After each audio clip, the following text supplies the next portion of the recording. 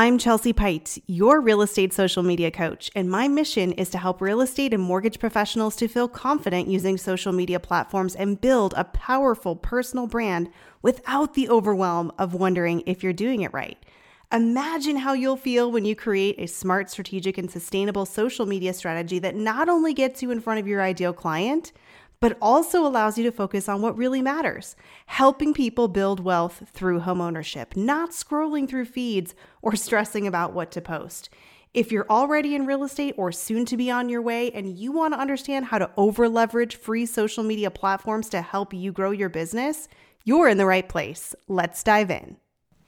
Hey everyone, it's Chelsea and welcome to the show. I am very excited and I pre-planned my content and I'm batching it, which is something I'm excited about. I'm actually going to be making a podcast about my changes to my business for 2022 because it was far past due that I had systems in place. So we will have probably several podcasts about that coming up. Today, I want to talk about content, and I specifically want to talk about it in the framework of Donald Miller's Storybrand book. If you have not read this book, I've read it twice. I actually picked it up a third time, and I don't know what happened. It was like an aha moment, like I had never read the book before. Have you ever had that happen before where you read something and then reread it and then you're just in the right mindset to receive it?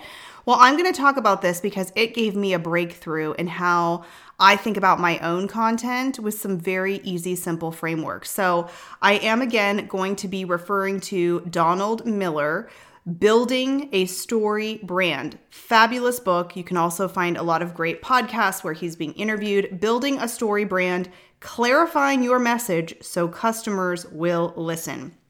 Now, in this book, he goes through a 7-step framework that anyone or any industry or any business can use to tell a story, to clarify your message, number one, to identify what your problems of your customer are, and how to craft content around that positions you as the guide in their journey. So I'm going to specifically focus on this idea of the hero versus the guide. And chapter 6 and 7 are my favorite chapters within this book. And I'm really going to be quoting from chapter 6, where he talks about what is the difference between a hero and a guide, and why does your brand and why do you need to be focused on being the guide and not the hero? Like when I think of that, I think about, well, don't I want to be the hero? Don't I want to save the day? Well, wait until I go through this and then it will be very clear to you as well. So it starts off with a quote that I totally love. I'm going to be using in my presentations going forward. It says, customers aren't looking for another hero. They're looking for a guide. Now, what does he mean by another hero? Well, the way that he talks about it in the book, he says, we wake up every single day and we self-identify as the hero of our story. So we're the hero in our story. So we can't have somebody else be the hero of our story. And I thought, oh my gosh, that makes so much sense. I kind of think of it like the Truman Show. We all have our own reality TV shows. We're all in our own story. And that made sense to me. So he goes on to talk about how are you helping your customer win their day? Not how amazing you are, not how amazing you are helping yourself win the day, but how can you help your customer win the day? Not every person has this transformational journey. Donald talks about how we all sort of have these lives that are made up of different chapters. He often refers to things in terms of being a book, like our life is a book. And obviously he was a book writer and has been in that industry. So when you say chapters, I just want to let you know that he's very focused on sort of the book and the movie screenplay, screenwrite types of examples.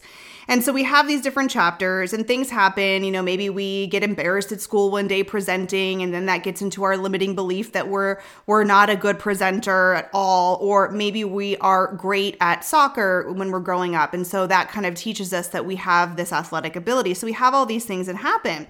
And he talks about how these events that happen in our life or define our chapters are often instigated, influenced, or interpreted by another character. So this could be your parents helping teach you about what it means to be honest.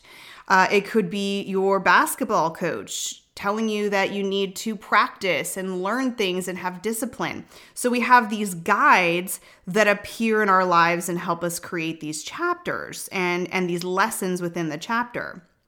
And so those guides can also appear in books that we read, in podcasts. As you are listening to this podcast, I am your guide.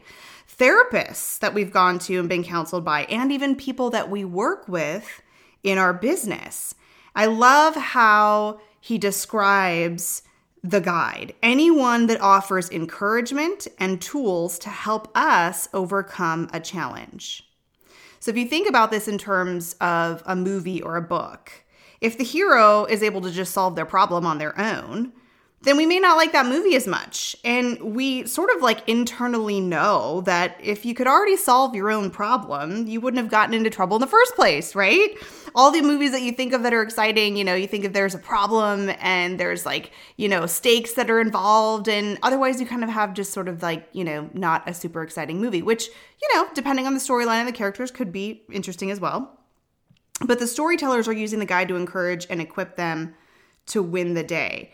So I thought that was really, really interesting. My aha from that section was we wake up every day really identifying as the hero of our own story. And even though we start thinking about like heroes as like the really strong ones, they're like the main character in the movie. But if you think about it, Donald says these heroes are often ill-equipped and filled with self-doubt or limiting beliefs. And this made me think of a show that I'm watching with my husband right now. So of course, I grew up in the 80s and I watched Karate Kid. And so we're watching Cobra Kai now, which is sort of the reboot of them growing up, and they have their own kids now. And I thought about this in terms of Karate Kid. And I'm like, oh my gosh, yes. Okay, so the hero of the story was Danny and his guide was Mr. Miyagi. And Mr. Miyagi had already gone through exactly what Danny was going to be going through. And Danny was doubtful. He didn't want to be thrown into this story or thrown into this fight, or didn't think he could do it, wanted to give up, right? So I was like, yes, okay, now I'm really seeing this. Now that I have this example in my mind, it's really crystal clear. So the guide, not the hero, is the one with the most authority. And usually what happens when it's not that way, and again, this is something that I thought was such an aha moment when I read it. The writer, Donald, says when we see someone who's like overly confident or thinking about themselves, that's the villain. And I was like, okay, I got it. So he talks about this, quote, fatal mistake that brands make is not being the guide. Instead, we're showing up as the hero.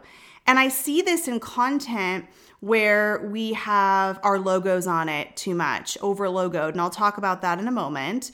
When it's just all about how amazing and how award-winning, those are making us the hero, and we forget about being the guide.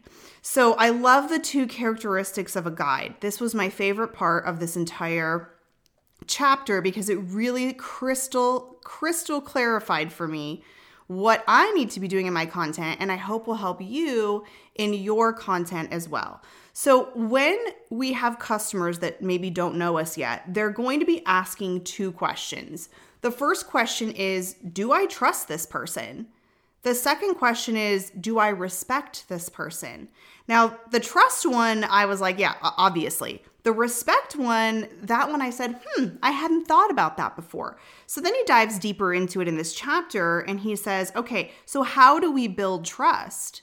We build trust by showing empathy. And we understand their pain points, their frustrations. You get it. You've been there. You know how it feels, right? Mr. Miyagi was like, yes, I know exactly how you feel. You're unsure of yourself and I can help you with it. Identifying problems and then letting someone know that you understand what their problem is and that you want to help them find a solution. But it's not just about finding a solution. It's about sort of connecting, being relatable. Because remember, people take mental shortcuts all day long. We have to build that like, no trust factor. So what happens is as you create content that's relatable and human, that someone says, oh, I do that too, or I like to watch that show on Netflix, or I like sports as well, whatever it is, you're creating this mental shortcut that they're creating trust. And you're showing empathy and being human and relatable. And then your content is also helping people because you're saying, I understand how nerve-wracking it can be to go through a multiple offer situation. I understand what it's like when the appraisal comes in and it's not what you were hoping for. I understand how hard it is to get your first loan, and I'm going to help guide you through that. Now, the respect part, this is the part that I was like, okay, he just like twisted it around because authority, credibility, authority. I've talked about that before, but I've never thought about it in terms of respect. So what does that mean? Can I respect this person? He goes into authority equals competence, not bragging about being a hero or taking it across to being a villain. It's the fact that you know what you're doing. You don't have to be the expert, the all-knowing expert. You don't have to be the best. You don't have to be perfect. But they have to know that we know what we're doing and we have some serious experience doing that. And so this is where we have to be really careful, because if you're thinking, oh, I need to prove my authority, I'm just going to post my sales volume all the time and my logos and testimonials that are like all about me and 12 paragraphs long. We do have to do those things. We have to have social proof. And he talks about 4 ways to have social proof: testimonials, stats, awards, and logos. So let's go into that. Testimonials. He recommends brief and story focused. So instead of having 3 paragraphs of the client talking about how amazing you are, which is very true, that we are amazing, they loved us, that's great.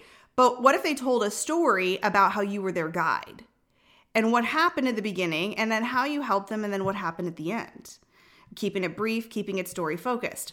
And then stats are important. 150,000 satisfied customers trusted us with whatever. You've heard that or seen that. But if it's only stats, there's no empathy there. What about awards? Yeah, of course, we want to showcase that we've won awards, that we're top in our industry. You can do that subtly with a post here and there, or if it's on your website, maybe there's some logos. Like if you go to my website, I have like a small, it's not a ribbon, I guess, like it goes across the page that has like logos of all the things that I've been featured in, the places I've been featured. Yes, you definitely need to have social proof. But if that's all I posted, I'm missing the empathy part again. And then logos. I'm going to say, this, in reference to what I'm reading in the book, is logos of other companies you've helped. That's probably not really going to come into play in our day-to-day for real estate. So not your logos, but logos like if I'm a marketing person and I've helped Coca-Cola with a marketing campaign, I could put that as my list of clients, and that would create social proof. So I would encourage you to go look at your marketing materials, your websites, go look at your last posts. And are you positioning yourself as the hero, or are you positioning yourself as the guide? I definitely recommend picking up this book. I love it. Every chapter has so many nuggets that you can take away from, and I hope this has been helpful. It's been helpful to me. I'm going to be looking at my content through an even different lens with this clarity that this book gave me. So I hope you enjoy it as well. Until next time, we'll see you then. Bye. Thank you, friends, for listening. And if you haven't already, please subscribe so you never miss a new episode, and consider sharing this podcast with your real estate and mortgage friends.